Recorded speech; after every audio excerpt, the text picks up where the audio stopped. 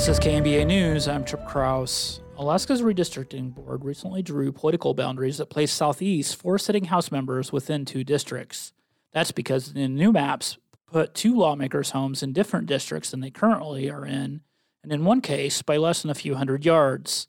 Coast Alaska's Jacob Resnick reports. There was some relief when the draft redistricting maps were published because the size of Southeast's political delegation remained the same, 4 House members and 2 state senators for next year's election.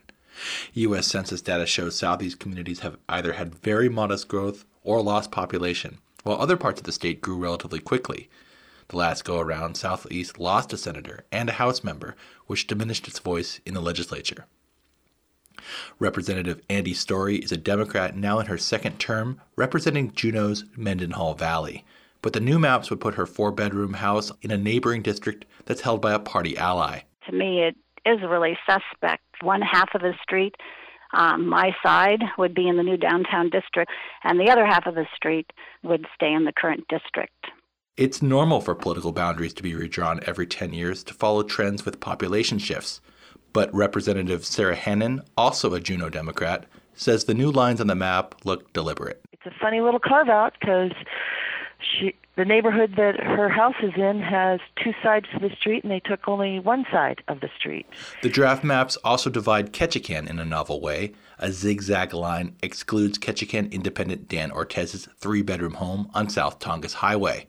That would land him in a sprawling 630-mile outer coastal district that would run from the Canadian border all the way up to Yakutat, in territory that's largely represented now by Sitka Democratic Representative Jonathan Christ Tompkins. The Alaska Redistricting Board put out a statement saying there had been some errors in the Ketchikan Gateway Borough that would be addressed. Representative Dan Ortez says that gives him some hope. It's my understanding that the Redistricting Board has called that an error and that they intend to correct that error. Alaska's constitution says district boundaries should be compact territory that's an integrated socio-economic area.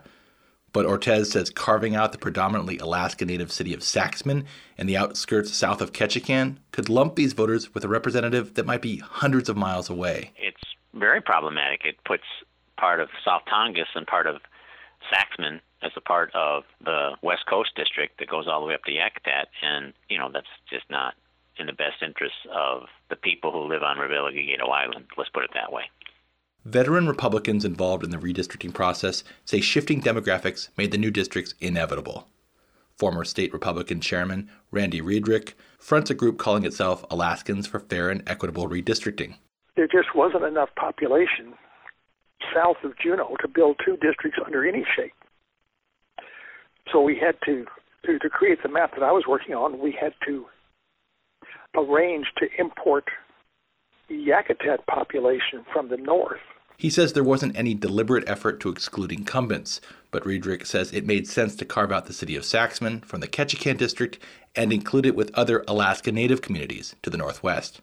I haven't even thought about who lives where, but we did carve out, in our using that term, we did select Saxman to be in the coastal district since it has most of the other Alaska Native villages, and it has Sitka, which is the center of many other services.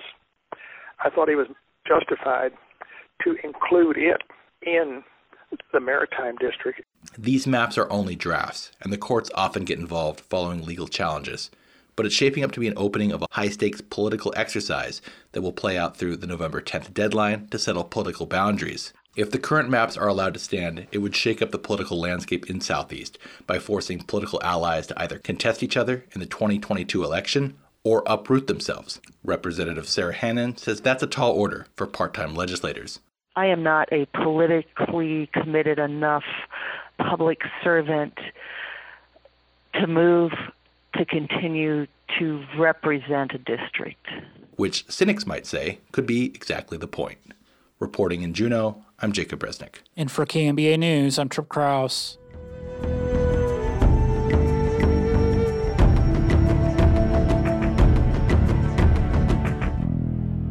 Join KNBA News weekdays at 7:30 a.m. and 12 noon for important stories from around the state and more. Connect to the podcast at knba.org.